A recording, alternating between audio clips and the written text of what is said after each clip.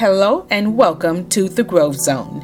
You have tuned into the podcast of the Union Grove Missionary Baptist Church of Warner Robins, Georgia. At Union Grove, we are learning, serving, giving, and connecting under the leadership of our senior pastor, Dr. David Anthony Clark Sr. For more information on Union Grove, find us on the web at www.thegrovewr.org. And now, here's a word from the Lord. Philippians chapter 2. I'm going to read from the New Living Translation. But now throughout the message, I'll be dissecting the King James Version. Help us better understand what Paul was trying to say. Philippians chapter 2, beginning at verse 1. Is there any encouragement from belonging to Christ? Any comfort from his love? Any fellowship together in the Spirit? Are your hearts tender and compassionate? Then make me truly happy by agreeing wholeheartedly with each other, loving one another, and working together with one mind and purpose. Don't be selfish. Don't try to impress others. Be humble, thinking of others as better than yourselves. Don't look out only for your own interests, but take an interest in others too. You must have the same attitude that Christ Jesus had. Though he was God, he did not think of equality with God as something to cling to. Instead, he gave up his divine privileges. He took the humble position of a slave and was born as a human being. When he appeared in human form, he humbled himself in obedience to God and died a criminal's death on a cross.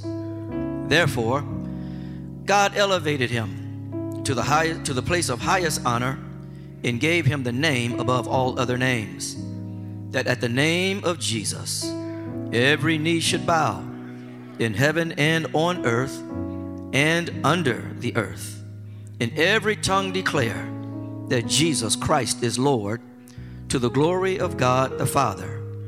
Dear friends, you always followed my instructions when I was with you, and now that I am away, it is even more important. Work hard to show the results of your salvation, obeying God with deep reverence and fear. For God is working in you, giving you the desire and the power to do what pleases him. Do everything without complaining and arguing, so that no one can criticize you. Live clean, innocent lives as children of God, shining like bright lights in a world full of crooked and perverse people. Let me read that 15th verse once again. This is where the title of today's message and the very thought that we're going to share comes from. Live clean, innocent lives as children of God, shining like bright lights in a world full of crooked and perverse people. I want to talk today simply from the thought, shine, shine, shine. When we think of a crooked, perverted, and dark world, we think of things like global poverty. In many instances, such poverty is driven by systems intentional in keeping poor people poor. We think of war, terrorism, such as what we witness in Afghanistan. We think of greed that can drive banks to near ruin unless they're too big to fail. We think of oppressive, corrupt governments that can go so far as to use chemical weapons on their own citizens. We think of racism and all of its impact, abuses of all sorts, sexual abuse, verbal abuse, physical abuse, violence of all sorts, road rage, gang violence, domestic violence, mass shootings, entertainment that promotes all sorts of perversion and irreverence, human sex trafficking that markets adults and children, female and male alike, as sex slaves. We call wrong right and right wrong. We call evil good and good evil. And these are just a few elements of a crooked, perverted, dark world in which we live. Such a world is nothing new. The Philippians lived in a similar environment. The Apostle Paul exhorted them to shine against such a backdrop of evil as bright lights. The question becomes then, what causes stars to shine? Stars shine because there is intense pressure of gases deep inside the stars that produce an enormous amount of energy and heat. You see, y'all, there's some stuff going on the inside of the stars that make them shine. The same goes for you and I. It takes some stuff going on the inside to make us shine.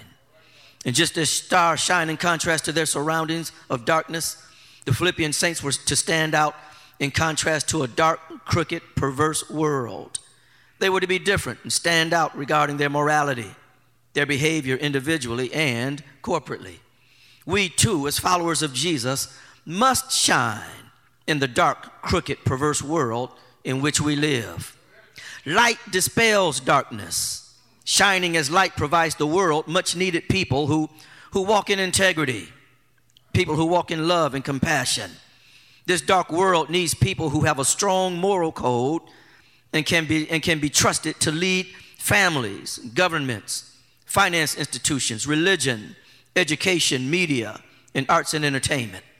So the question becomes, y'all, what empowers followers of Jesus to shine as lights in a dark, perverse world? A couple of things real quick we're going to raise up. Number one, harmony empowers us to shine. Harmony. Let the church say harmony. Harmony empowers us to shine. Look at verses 1 and 2 of Philippians chapter 2. If there be therefore any consolation in Christ, if any comfort of love, if any fellowship of the Spirit, if any bowels and mercy, says the King James Version, fulfill ye my joy, that ye be like-minded, having the same love, being of one accord, of one mind. Paul, in those verses, is calling for harmony. He's calling for unity. Harmony empowers us to shine.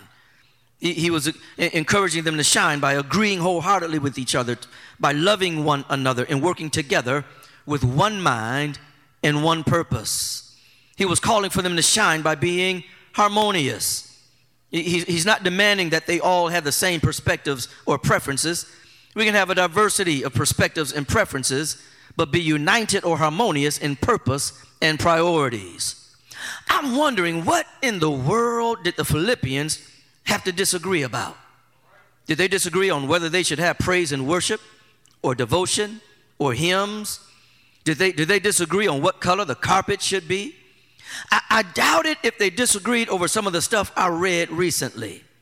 I asked the prophet Google what some churches have fought over, and here's what the prophet told me, Dr. Jones. The prophet Google said some churches have actually disagreed and fought over stuff like this: whether to use land to build a children's playground or a cemetery. Some churches have argued over whether to serve cran grape instead of grape juice for Holy Communion. This one right here shocked me, so I had to read it verbatim. This is verbatim what the prophet Google said some churches have fought over. 2 different churches reported fights over the type of coffee.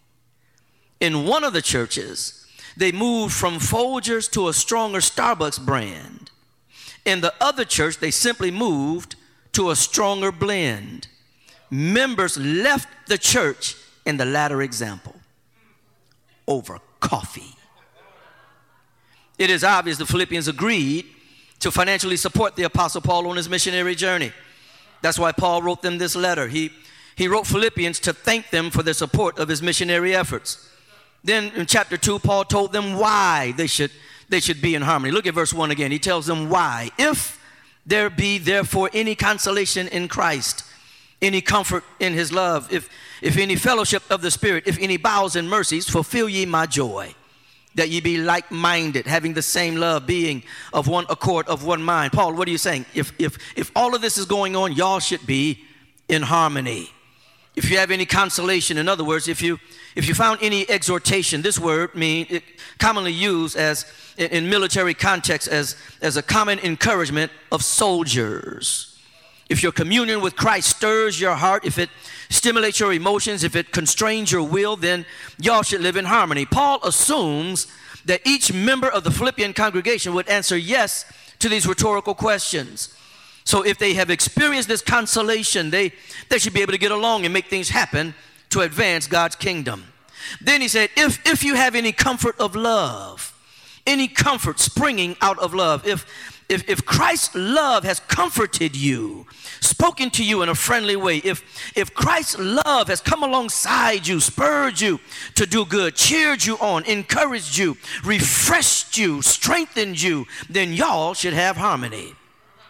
If you have any fellowship of the Spirit, and again, Paul is assuming that these questions that he's raising, that the Philippians would answer, yeah, we have that. Yeah, we have consolation in Christ. Yeah, we have comfort in his love. Yes, we have fellowship of the Spirit. And what Paul was saying in fellowship of the Spirit, he's saying that this word means to share with someone something that they have. That the Holy Ghost, you and the Holy Ghost, he's sharing something that he has, divine power and the anointing of God. And you share what you have, your weaknesses and your frailties. Paul says, if you've been sharing and if you've been communing and fellowshipping with the Holy Ghost, then y'all should be able to get along in harmony. Then he says in the King James Version, if you have any bowels and mercies, compassion deep down inside of you, if y'all can show mercy toward one another, then y'all should have harmony and get along with one another. And I believe here what Paul is addressing when he talks about bowels and mercies, he's suggesting that the people of God should be lovers of peace. We should love getting along with one another. We should love cooperating with one another. We should love working well with each other. And Paul says, I understand that sometimes it may not be easy, but if y'all have experienced this, then advancing God's kingdom should be relatively easy. If God is consoling, comforting, and fellowshipping with each of you, then it ought to impact how easily he can do amazing things through all of you. Paul said, if y'all have experienced these realities, if God is moving in your life like this, then y'all need to do what he says in verse 2. Fulfill ye my joy, that ye be like-minded, having the same love, being of one accord, of one mind. In other words, y'all should have harmony and shine like lights in a dark, crooked, and perverse world. He is saying we shine like lights in a dark world, and how well we harmonize with one another. How well we get along and make decisions as we do ministry distinguishes us from the world. If God is consoling, comforting, fellowshipping with each of you, then it ought to impact how easily he can do amazing things through all of you. But sadly, some saints testify that it's easier to get things done and make decisions in contexts outside the church, at work, civic organizations, volunteer organizations, than it is in the church. Yet we are expected to shine through harmony with one another. We tell the world we know how to get along in the house of God. We know how to have meetings, good meetings, that you look forward to attending. And then you look back on it and you're glad that you made it in the church. We're supposed to tell the world, we know how to get together and talk about even some tough issues, but do it without getting hostile. Shine. How can we shine and have harmony in the church? That's a good question. I'm glad you asked. This takes me to my second point. The second point, y'all, is humility empowers us to shine. Let the church say humility. Harmony empowers us to shine. It's a statement we make to the world. Humility is a little more individual. Look at verse number 5, Philippians chapter 2. Paul said, let this mind be in you, which was also in Christ Jesus. Then he goes on, and we're going to deal with it, goes on to how Jesus' mindset demonstrated humility. Humility empowers us to shine. How? Because the mind of Jesus, in contrast to the pride that undergirds the darkness, crookedness, and perversion we see in the world. It is a stark contrast. It is a 180-degree turn from what we see in the world. Paul's exhortation to us is to let the mind of Jesus be in us. The person with the mind of Jesus is the type of person who can dispel darkness. The person with the mind of Jesus can straighten out what's crooked and purify what's perverse. Anyone with a made-up mind to shine in a dark, crooked, perverse world must have a mind that is a stark contrast to that which drives and perpetuates darkness. What kind of mind did Jesus have? Well, Paul told us. Look at verse 5 again. I'm going to read verses 5 through 11. Verse 5, he says, you must have the same attitude that Christ Jesus had. Though he was God, he did not think of equality with God as something to cling to. Instead, he gave up his divine privileges. He took the humble position of a slave and was born as a human being. When he appeared in human form, he humbled himself in obedience to God and died a criminal's death on a cross. Let's pause here for a moment, y'all. Here's what humility looked like in the mind of Jesus. He did not think equality with God was something to cling to. He gave up his divine privileges. We, on the other hand, love privilege. We love prestige. We love being treated like VIPs. Jesus took the humble position of a slave. He served people. He served his disciples. He served the poor and preached the gospel to them. He fed the hungry. He served sinners and showed them compassion. He said he didn't come to be served, but to serve. He came as a Jew. He came as a poor Jew and lived as one with no political power, no rights, no privileges. Paul says in Philippians 2, we just read it, he was born as a human being. He was born to poor Jewish parents, to a poor Jewish teenage girl in a barn with nasty animals and their dung and their awful smell. His humble arrival was in stark contrast to how some people are having their babies in VIP suites. In such accommodations, mom can have their food prepared by a private chef and delivered to them by food ambassadors decked out in tuxedos. Cedars-Sinai Hospital in Los Angeles offers a 3-room, 2-bath deluxe maternity suite for a smooth $4,000 a day. Jesus demonstrated his humility by forsaking prestige and was born in a barn. Prince Harry and Meghan Markle are on the cover of Time magazine. Can you imagine Harry and Meghan, the Duke and Duchess of Sussex, having little Archie or little bit in a barn? Can you imagine Jay-Z, Beyonce having little Blue Ivy in a barn? Can you imagine Kim Kardashian giving birth to Kanye? Although Kanye act like he might have been born in a barn sometime, but can you imagine Kim Kardashian giving birth to her babies in a barn? But let's not overlook Paul referencing Jesus dying a criminal's death on a cross. Imagine how some of our minds would have been on display if we had talked to Jesus after his resurrection. Some of us, if we would have talked to Jesus after his resurrection, the conversation probably would have gone something like this. Weren't you at Calvary the other day? Yep, sure was. I thought I saw pictures on social media. I could hardly recognize you. Yeah, they worked me over pretty good. Beat me beyond recognition. How did that happen? Wasn't Peter with you with his sword? Yeah, in fact, he cut this dude's ear off. So what'd you do? I picked the ear up off the ground and put it back on my man's head. I had to check Pete, man. You had to check Pete? Had to check him. That's not how my kingdom operates. My kingdom is not of this world. So you just let them beat you like that? I would have went out swinging. Well, and what was that on your head? It looked like a crown or something. Yeah, they made this crown of thorns and put it on my head and ridiculed me, mocked me, just humiliated me and made fun of me as the king of the Jews. And you just let them do that? Couldn't have been me. Couldn't have been me. You just don't let people do you like that, especially when you've done nothing wrong.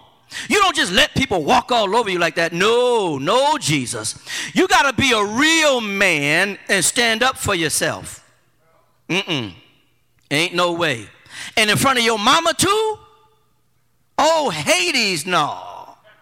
You will not be physically and verbally abusive to me and I not respond, especially in front of my mama and out in front of everybody. And some of you mamas will be like, oh, you ain't gonna do that to my child and I'm present. Oh, Hades, no. Especially when they've done nothing wrong. Ain't no way. Then we would have asked Jesus, and weren't you challenged more than once to prove or validate you are King of the Jews? Yes, but in my mind, the humility I demonstrate liberates you from having to prove who you are. You check your ego and just shine by being you. When you know who you are, humility empowers you to shine by just being you and letting people think whatever they want to think about you. What really matters, I think this is what Pastor Doe said the other night. What really matters is there are people who love you and respect you, and people who don't matter. The way many of us would have talked to Jesus after he's being executed like a criminal reflects the way we think. And the way we would have talked to him is the way we talk to each other. It's the way we talk to our spouses. It's the way we talk to our children. It's the way we talk to our friends. You don't just let people do that to you. You don't just let people take advantage of you. You don't just let people just walk all over you. That's exactly what we would have said in our conversation with Jesus. But to live with such vulnerability as Jesus did, to many of us, is utterly unthinkable. But this is the type of mind we are to have as his followers. Consider this. What forces have contributed to a mindset that would criticize Jesus' humility? Why would some of us think Jesus was weak? Or why would some of us have questioned his manhood with how he allowed folks to treat him at Calvary? All of us who would not have let people get away with treating us the way Jesus was treated need to ask ourselves, what has contributed to the way I think? What has me convinced that you never let people walk all over you or ever get over on you? Has the word shaped our minds, or has this dark, crooked, and perverse world shaped our minds? Let the word shape your mind. Let this mind be in you by letting Jesus' word shape how you think, how you react, how you respond, how we get along with one another, especially in the body of Christ. Many of us would have to admit the word has not shaped our mind because we ain't been in the word. Read Jesus' teachings. Read his commands. Read how Jesus served others. Get in his word and allow his word to renew your mind, so when Jesus looked at your mind, it is almost as though he's looking in a mental mirror. But don't get it twisted. There are some times when you need to speak up for yourself. I'll dwell on that. I'll dwell more on that in a minute. There are some times when you need to demand to be treated with fairness, equality, dignity, and respect. I'll come back to that, trust me. But do not underestimate the power of humility. Our humility empowers us to shine. It shows we are different from those in darkness. The mind of Jesus helps to dispel darkness. Now, let me make this clear. Our humility toward one another must adamantly demonstrate that we never want to be abusive or humiliating or violent to anyone, especially those of the household of faith. Jesus taught us to love one another as he loves us. We are to love one another too much to abuse. We ought to love one another too much to humiliate or commit violence toward each other. In fact, Jesus taught us that whenever we offend one another, we talk to one another in pursuit of reconciliation. Paul tells us what humility looks like. Watch this in chapter 2. He says, it looks like obedience to the Father. So obey him.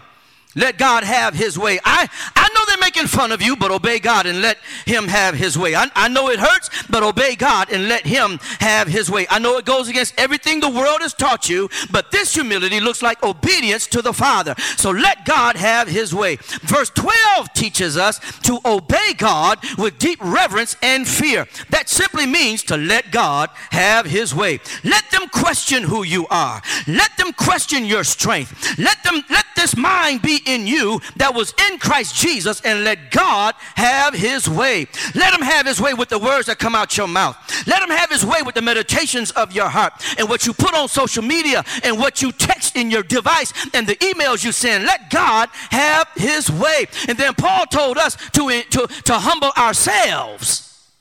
No one else can humble you, but you humble yourself. Fast and pray if you have to. Humble yourself. Push away from the table. Turn off the television and humble yourself. Put the devices away. Get away from social media and spend more time with God. But because if humility is going to happen, then you've got to humble yourself. You cannot shine unless you humble yourself. You want to see more harmony in your church? Then you humble yourself. You want to see more harmony in your relationships? Then you humble yourself. Don't be talking about I ain't there yet, or I'm sorry, but I ain't Jesus. They'll mess around and catch these hands or this knife or these bullets. Instead, insist on letting this mind be in you and resolve to get there.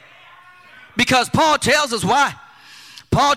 He tells us obedience leads to exaltation. Look at verse number 9. Your vulnerability leads to your victory. Therefore, God elevated him to the place of highest honor and gave him the name above all other names, that at the name of Jesus, every knee should bow in heaven and on earth and under the earth, and every tongue declare that Jesus Christ is Lord, to the glory of God the Father. The day is coming where everyone will have no choice but to honor the name of Jesus. The day is coming where everyone will have no choice but to recognize Jesus is the Son of the living God. Despite how he was mistreated, every knee shall bow. In heaven, on earth, and under the earth, and every tongue shall confess that Jesus Christ is Lord. Y'all know what that means? That means that the day is going to come where Pilate's knee shall bow. Herod's tongue shall confess that Jesus Christ is Lord, to the glory of God the Father. Every king's knee shall bow. Every queen's tongue shall confess. Every dictator's knee shall bow. Every emperor's tongue shall confess that Jesus Christ is Lord, to the glory of God the Father. Every president's knee shall bow. Every prime minister's tongue shall confess that Jesus Christ is Lord. So that means what Paul is trying to get you and I to understand, that if you humble yourself, everyone who ever mocked you, everyone who ever ridiculed you, everyone who ever dishonored you, everyone who ever disrespected you, God is able to fix it so they have no choice but to one day recognize you are anointed. God's hand is on your life. You do have purpose. You do walk in favor. They will have no choice in declaring, I was wrong about you. I did misunderstand you. I did sell you short. I did treat you wrong. I did put a wrong label on you. I did overlook you. One day they won't be able to avoid it. One day they won't be able to overlook it. One day they won't be able to ignore what the Lord is doing in your life. One day they won't be able to deny that God has his hand on you. I need you to hear this. Somebody needs to receive this and hide it in your heart so that you can hear it and humble yourself. Hear it and endure what you're going through. Hear it and humble yourself under God's mighty hand. He will exalt you in due season. How do we shine? I'm almost finished. One more thing I'm going to tell you. We're going to wrap this up. How do we shine? Harmony empowers us to shine. Humility empowers us to shine. And finally, holiness empowers us to shine. Look at verse 14. Verse 14, wherefore, my beloved, as ye have always obeyed, not as in my presence only, but now much more in my absence, work out your own salvation with fear and trembling. For it is God which worketh in you both to will and to do of his good pleasure. Do all things without murmurings and disputings, that ye may be blameless and harmless, the sons of God, without rebuke, in the midst of a crooked and perverse nation, among whom ye shine as lights in the world. Paul, what are you saying in all of that? Paul says in all of that, I'm saying holiness empowers you to shine. Holiness separates, it means to be separate for God's use. Whatever is holy is sacred. It's different. It's set apart for God to use it. Are y'all with me this morning? It is a contrast. Holiness is a contrast to what is crooked and perverse and profane. Paul challenged the Philippians to shine as holy people. Let me point it out to you in the text. In verse 12 he said, obedience is what holy people do. Wherefore, my beloved, as ye have always obeyed. Obedience is what holy people do. Holy people live in obedience to the word of God. We have different standards than the world. Different standards for love, compassion, forgiveness, vulnerability, honor, and the list goes on. The world ain't studying God, but we as holy people put a priority on obedience to God's commands. Holiness empowers us to shine. Then Paul tells us, working out our own salvation with fear and trembling as God works in us. That's what holy people do. Look at verse 12 again. Wherefore, my beloved, as ye have always obeyed, not as in my presence only, but now much more in my absence. Here it is. Here's what holy people do. Work out your own salvation with fear and trembling. For it is God which worketh in you both to will and to do of his good pleasure. Once again, y'all, the world ain't studying salvation. Some worldly people may claim a belief in God, but not being built up by God as he works to will and to do in our lives. We, on the other hand, shine as we work out our own salvation. Don't get this twisted, y'all. We don't work to earn or gain salvation. God saved us and committed to working inside of us to make us shine as lights in a dark world. Stars shine due to intense pressure of gases deep inside the stars that produce an enormous amount of energy and heat. So we also have some stuff going on the inside of us. God is at work inside of us, causing you and I to shine. I'm going to come back to that in a minute. For right now, look at verse number 14. Verse 14, we got to readdress this situation. Paul says, do all things without murmurings and disputings, because doing all things without murmurings or disputings, that's what holy folk do. That's what holy folk do. When he talked about murmuring, that word murmuring, it speaks of grumbling on the low. It's what some of y'all, not y'all, but the ones who do it ain't here today. It's what some of our church family members do when they have their little side conversations after the meeting or during the meeting. They sitting back in the back and they got their little side conversation. It's murmuring is when you complaining on the low. It's not loud, outspoken behavior. It's some secret little conversations y'all having in the restroom and in the parking lot and on the phone on the way home. What do you mean by that? I ain't like how he said that. Why don't you say something to him? I ain't gonna say nothing to him. I ain't been saved all my life. You don't want me to say nothing because I can't guarantee you I won't be in my flesh. You don't want me to go there. I'll call him. You want call him there. I'm gonna call him. Watch. I'm gonna call. Murmuring is those little grumblings, is those little conversations on the low. And disputings is debate undergirded by suspicion or doubt. But let's be clear right here. We understand what Paul is saying and what he's getting at. But the scriptures show there are some times when we need to speak up and demand to be treated with dignity, respect, and honor. All of us as holy people need to understand this. I've told you this before. Our needs are holy. People's needs are holy. What I mean is your needs are sacred. God takes them seriously. How seriously does God take our needs? God said, when you've fed the hungry, when you've clothed the naked, when you visited the sick and in prison, you've done the same thing to me. When you've done this to the least of these, you've done it also to me. Because people's needs are sacred. They're serious. They're holy. They must be treated as such. And when those needs are not being met, sometimes somebody needs to say something. In Acts chapter 6, these Greek widows were being overlooked in the daily administration of food. They spoke up and said something. Hey, we're being overlooked. And I can understand some of the apostles may have said, well, sometimes we just run out of food. Yeah, y'all, I understand y'all run out of food. I get that happens. Resources can run out. But it just seems to me that when y'all run out, the only folk who don't get food is the Greek-speaking widows. Why is it that all of us in this group seem to go without food, but the other widows, they always eating? And sometimes it seems that way. When you got one group, seem like we always overlook. Seem like we always treated like we're not here. The widows raised their voices when they were overlooked in the daily distribution of food for the people of God. Word got to the apostles and the Greek widows were heard. Leadership responded to their concerns and raised up deacons to meet the need. Everyone in the church family needs to be heard. Older folks need to be heard. Young folks need to be heard. Women need to be heard. Men need to be heard. Married folks need to be heard. Single folks need to be heard.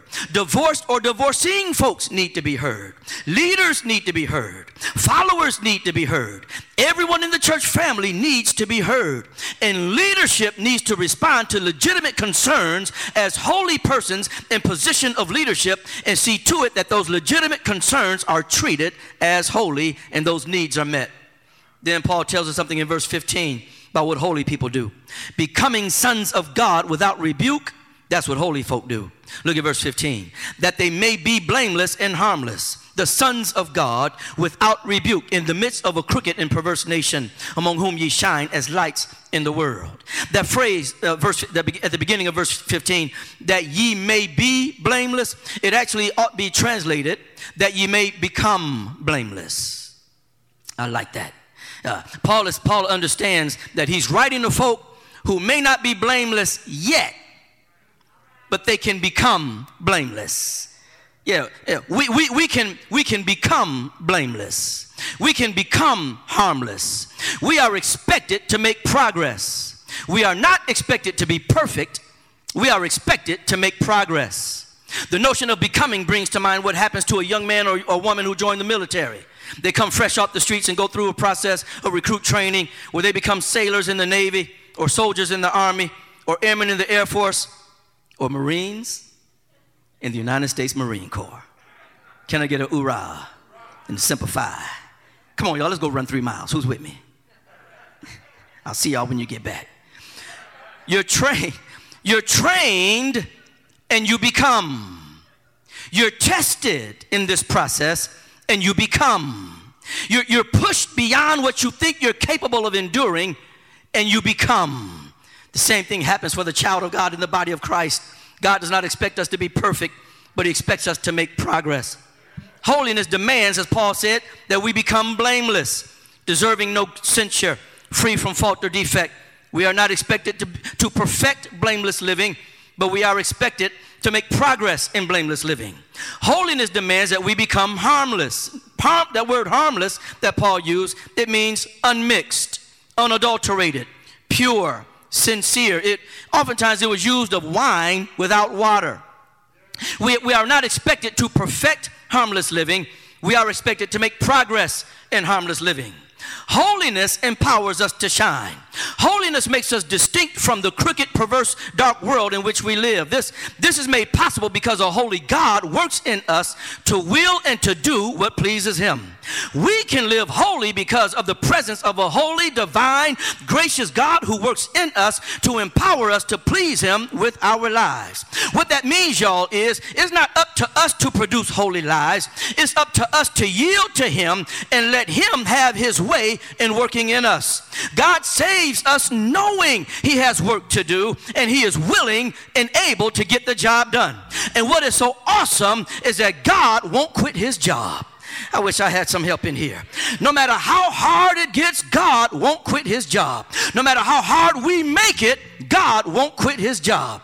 I saw a video yesterday, y'all, of a young lady working at Walmart. Some of y'all may have seen it. She had her Walmart shirt on with her Walmart logo. She was standing behind a counter at the particular department at the respective Walmart where she was working. She grabbed the mic and began speaking over the intercom for the whole store. Attention Walmart shoppers, this is so-and-so in such and such a department. Then she went on and talked about how Walmart overworks and underpays their employees. She mentioned the store manager's name and had some choice expletives for him. She then mentioned other managers' names and had some choice expletives for them, even called one. Anyway, she went off on the intercom at the Walmart while she's at work, commended some of her colleagues and then encouraged them, and then she quit her job while she was at work over the intercom. No, she didn't submit a 2-week notice. She went to work and quit at work. She didn't call in and say, I won't be back. She went to work, got behind the counter, got on the intercom, and quit and let everybody and their mama know that she was quitting. Let's be honest, y'all. When it comes to God, God is overworked and underpaid. But I'm so glad no matter how hard we make it for him, he won't quit. His job, especially while he's on the job, God won't quit. Some of us have had some temptations and trials, and our light isn't shining as bright as it used to. But I have some good news. God won't quit his job. Can I get a witness here? You may have been tempted to quit and let it all go, but you didn't. You know why?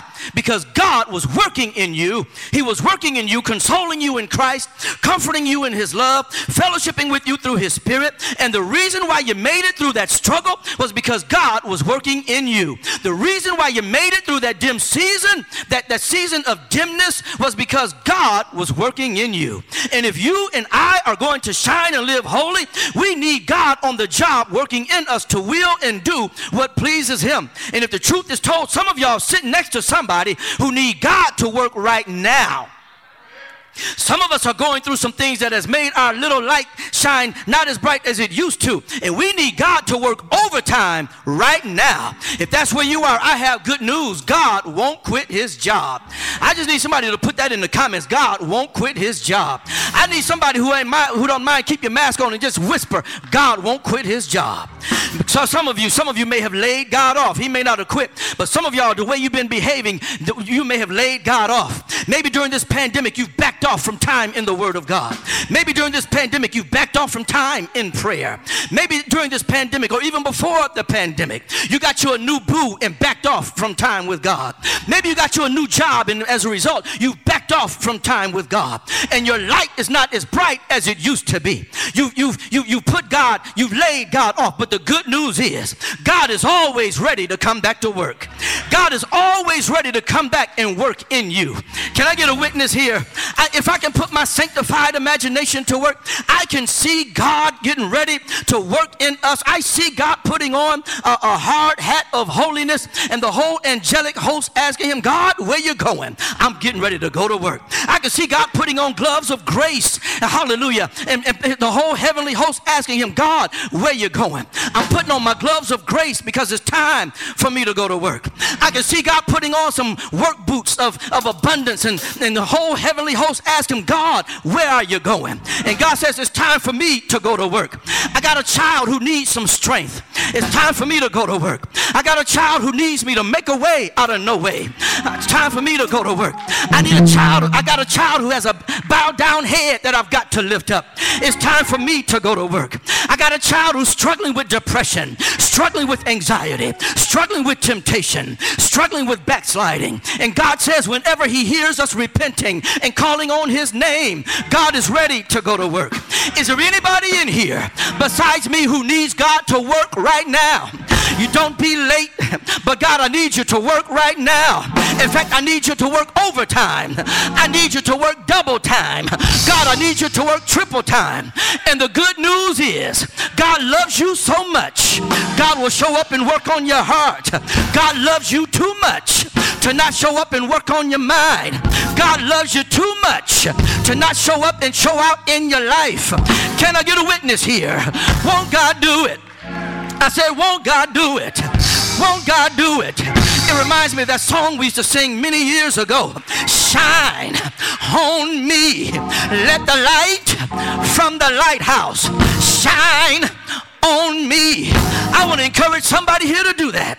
When you find yourself at your weakest moment, just cry out, shine, shine on me.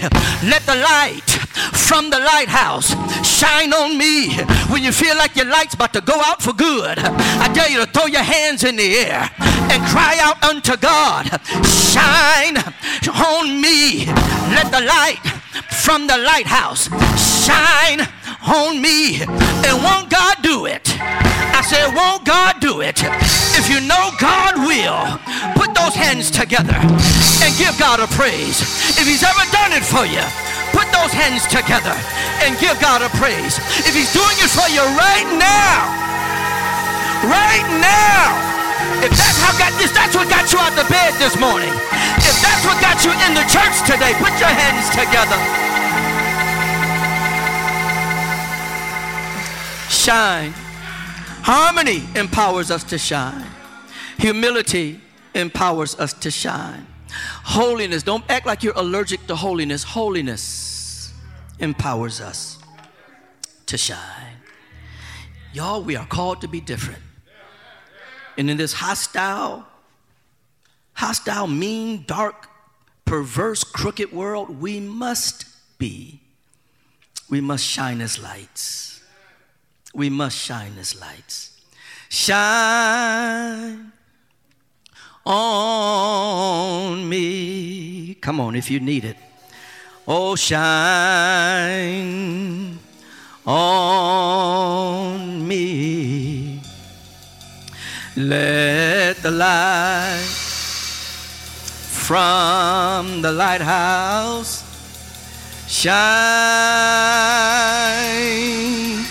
on me. Hallelujah. Oh, shine. Yes, God. On me. I need ya.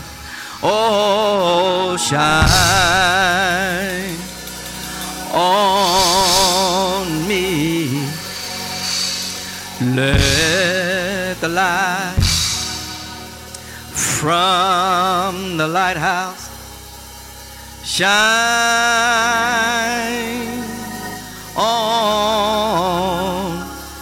on me. One more time. One more time. Come on, lift your hands. If he's ever done it for you, if you need him to do it for you now, shine on me. Oh, shine. Go to work, Jesus. On me. Let the light from the lighthouse shine on me. Oh, shine. Yes, God. On me. Hallelujah. Shine on me. Let the light from the lighthouse shine on me. Yes, God. This is an old Sunday school song here. This little light of mine, I'm gonna let it shine. Oh, this little light.